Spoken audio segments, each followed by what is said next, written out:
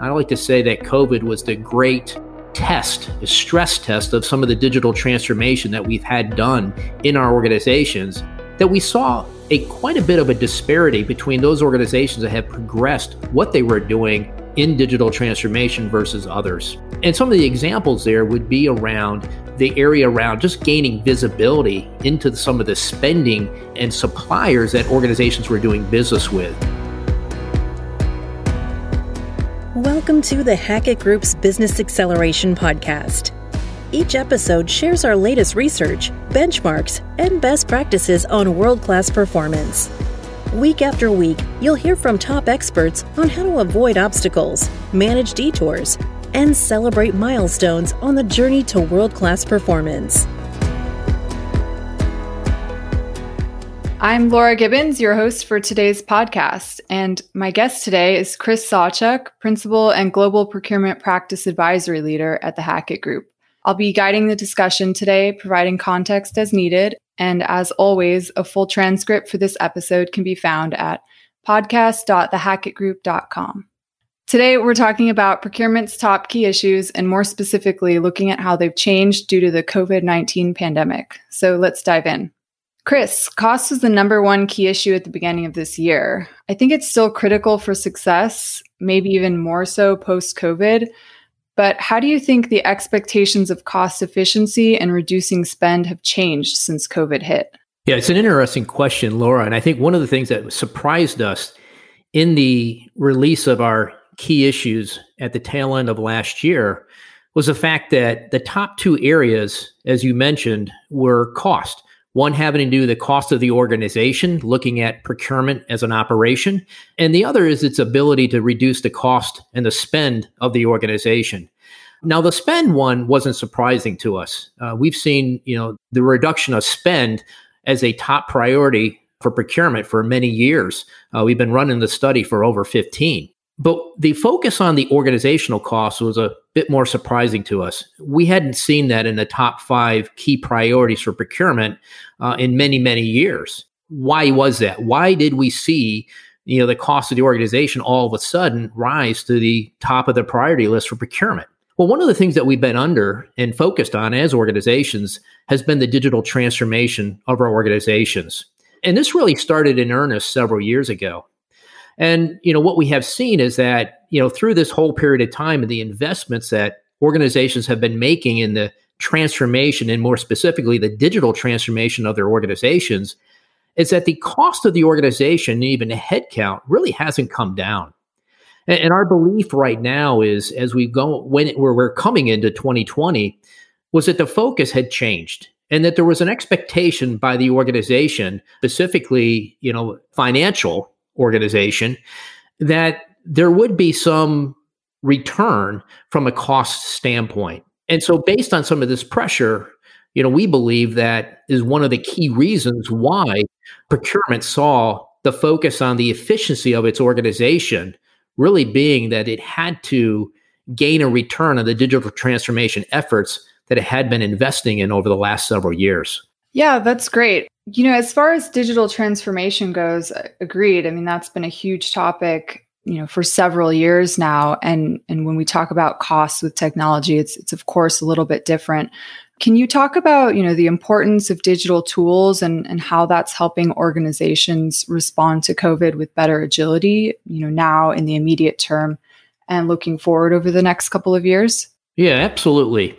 What was interesting is, I just mentioned some of the focus on digital and the expectation is that organizations, not only want to gain some of the other benefits of digital transformation and technology within their organizations, but there is an expectation around cost as well. But as you look at that, and I think COVID really provided us a great opportunity to see the impact of digital transformation within organizations. And it allowed us to really take a look at some of the organization that had made some very progressive moves forward in terms of the digitization and digital transformation of their organizations. So as we went with COVID, I like to say that COVID was the great test, a stress test of some of the digital transformation that we've had done in our organizations, that we saw quite a bit of a disparity between those organizations that have progressed what they were doing in digital transformation versus others. And some of the examples there would be around the area around just gaining visibility into some of the spending and suppliers that organizations were doing business with. This was something that early on in the crisis, we were trying to get an understanding of who were our suppliers. Where do we get, how can we get access to, certain suppliers, that are out there for certain supplies that we needed to get access to. And what we saw was that, certainly there were organizations that had that visibility to a much higher degree than others due to some of the work they've done around digital transformation, which included foundationally a focus on their data and master data. The other thing was a whole area around risk. And, certainly COVID, stressed our supply chains to a high degree and continue to do so. But what we saw was that where organizations had some pretty good insight in terms of what was happening with their tier one and the level of risk that was occurring there and potentially occurred there, what was missing was visibility to tier two suppliers and tier three suppliers. And unless these organizations had done something where they started to put tools in place and digitally transform and gain visibility to multi-tiers of the supply chain, they were basically flying blind. And it wasn't until their tier ones were telling them that they could not supply them that they realized that the tier twos and tier threes and that visibility was so key to their ability to be able to assure supply within their organization. I mean, risk has been such an enormous topic since COVID hit. I don't think I've ever heard a topic gain importance so quickly and so largely before. I also think, as we talk about risk, we're not just looking at the, financial viability necessarily anymore. And the topic has broadened quite a bit. Like you were talking, supply assurance obviously is of course a huge one, but we also have these broader risk topics. Some are related to even social goals like diversity and innovation. So the whole topic of risk has broadened, including, digital tools and all that sort of thing. And in speaking with some organizations, I know, the closeness of the relationship between buyer and supplier is critical to managing that. Can you talk about some of the other things that are helpful for organizations to manage risk and some of the things that they should be looking out for? Yeah, I think, to your point, risk is certainly exposed some of the vulnerabilities that during the current crisis that companies had in terms of how they were managing risk. And what we're seeing now in terms of the design of our supply chains, that many of our supply chains were designed not only based on cost, but I would say that one of the big criteria in terms of how we've designed our supply chains was based on cost. And, with less focus on the risk within those supply chains, as well as the agility of those supply chains. And what we're seeing now is companies really stepping back and reprioritizing the criteria for the design of the supply chains. And one of the reasons this is driving is that the whole area around supply risk and the impact that it's had, on certain organizations, it's become a board level discussion. So not only an executive committee, but a board level discussion, because it has a big impact on your ability to deliver revenue to the organization. So what you're seeing is a reprioritization. And as a result of that, what organizations are now looking at is if they were, they had a level of risk where potentially their supply was coming out of one location, potentially China, for a particular item or goods that they were sourcing from a particular part of the world, then what they're looking at now is diversification. So what we're seeing is organizations, not looking to get out of certain areas where they have been sourcing for a long time, but diversifying the location of their sources of supply to reduce the risk within their organization. Now, the challenge with that is that it has an impact on cost and potentially could increase the cost of their supply. And so these will be, I'll say, very important for these leaders of supply chain and procurement to work very closely with the business to make those types of decisions, to understand that, yes, we want to reduce the level of risk, but what willingness do we have to increase the cost as a result of that? And at the same time, how do we build the agility within our supply chains that we're not put in the same situation that we have been during the current crisis? That's great. Thank you, Chris. Let's switch topics now to some of our other key issues. Talent and skills was firmly in the top 10 of the key issues this year and the prior year. Mm-hmm. How would you say that talent and skills have changed since COVID hit? Now that we have, remote work is in place and people are communicating in totally different ways than we ever have before. Supplier negotiations, for example, is a question we get often. How is that going to change, and how do businesses start to approach those types of things as we enter this new normal? And then, what are the talent and skills that we're going to look to help succeed? It's a multidimensional question that you highlighted. The first thing I will make a statement around is that you cannot be successful in the digital transformation of your organization without bringing along your talent.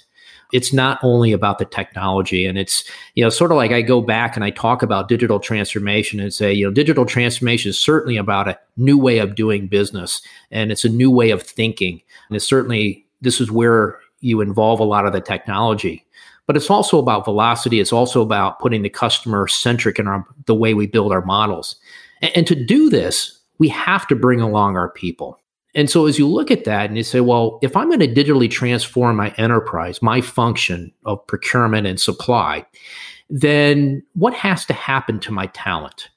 And one of the things, when we did a study in the last year, we looked at the skills and where the biggest gaps, between where procurement professionals are today and where they believe they need to be based on a look at the future, a look at a much more digitally transformed environment.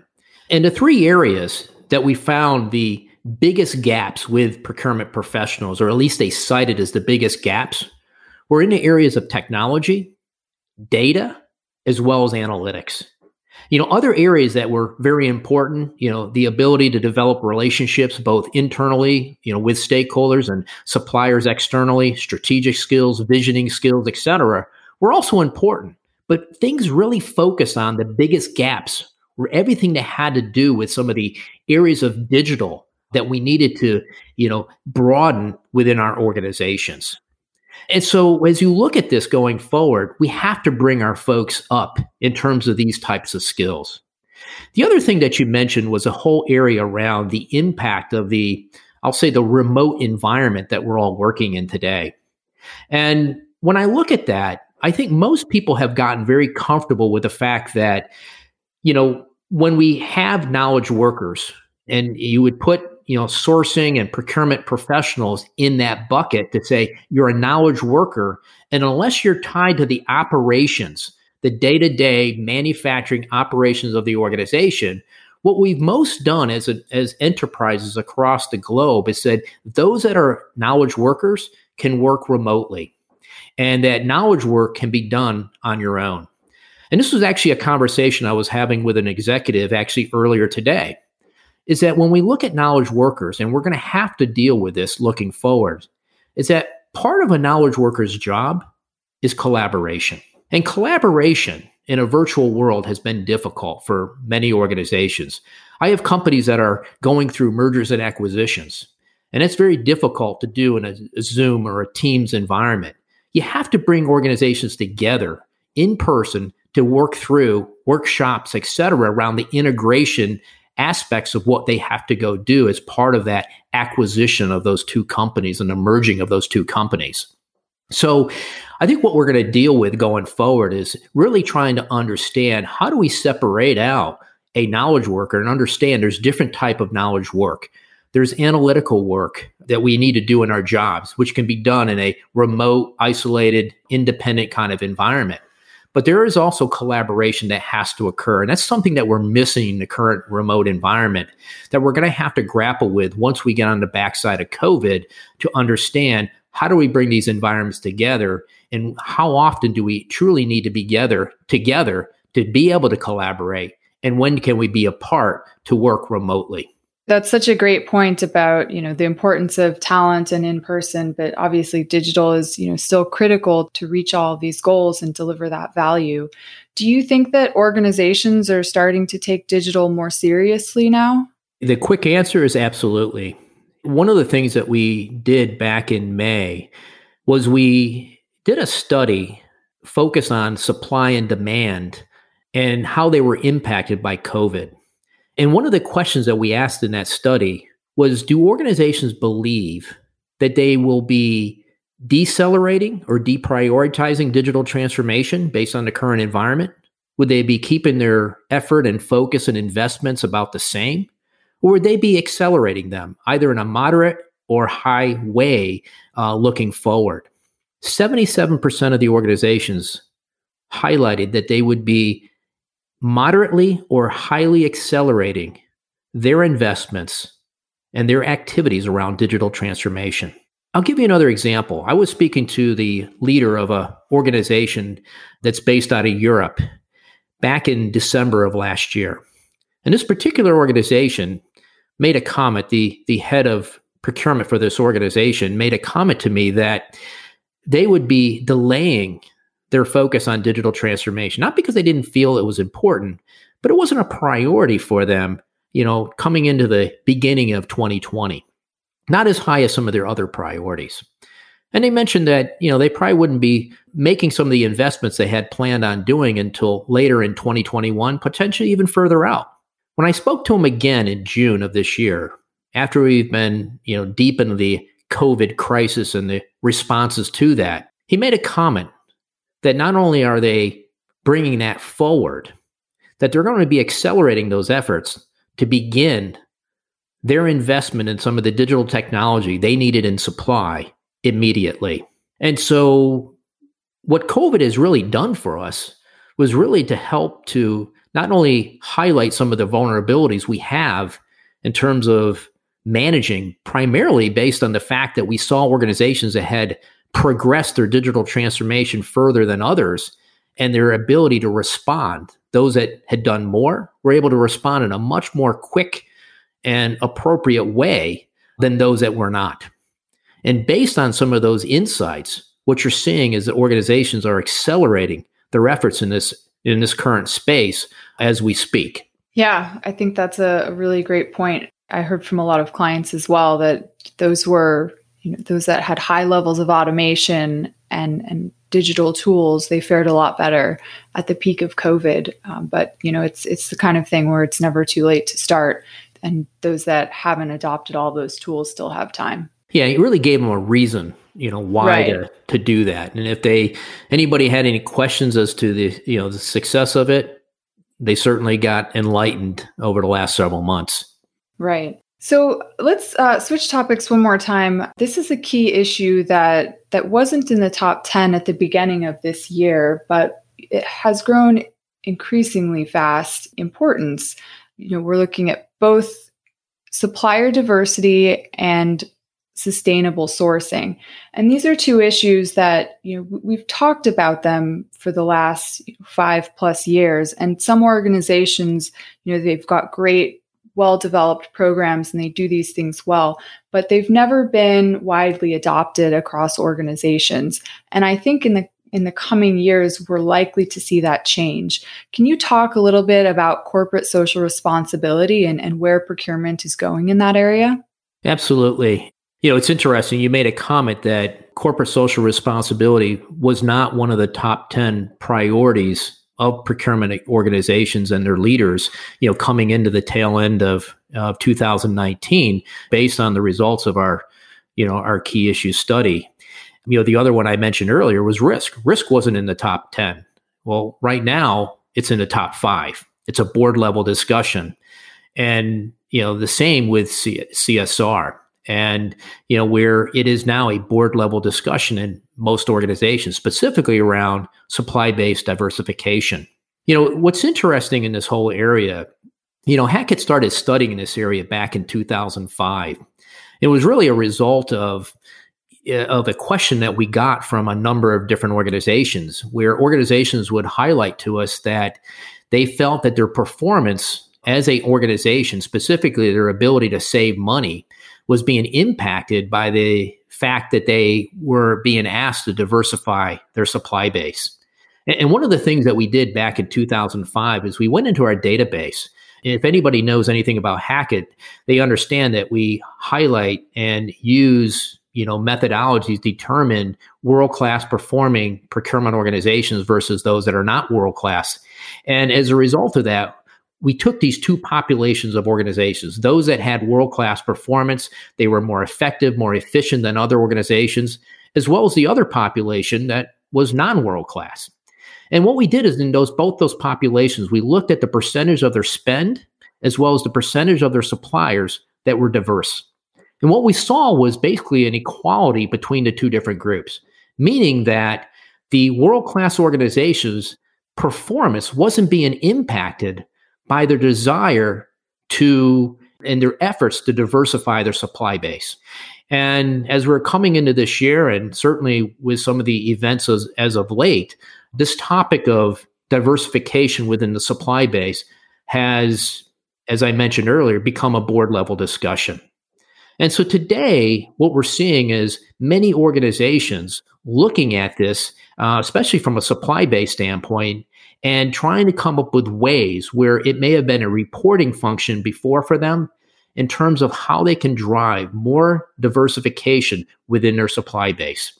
And, I think what we're going to see happen going forward, because there's a limitation in terms of the number of suppliers that are out there that are diversified.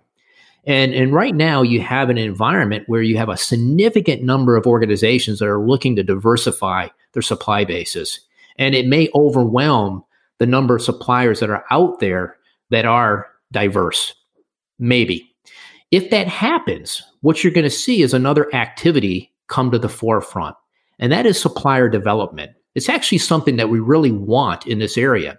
The ability to develop new suppliers or current suppliers into other areas, other adjacencies that they potentially could supply companies with, and help grow this whole business around the businesses that are focused on and that are diversified in the marketplace. So, we're going to see some different behaviors. And as we look forward, as you mentioned, also sustainability, I would also ask or add to that is a whole area around ethical sourcing as well. So what you're seeing is that organizations are now looking at this as being corporate social responsibility. And how can I impact corporate social responsibility for our enterprises through our access to supply? In many companies, you had leaders of supply-based diversity. And then somebody that would focus on sustainability may have been in another group or another person.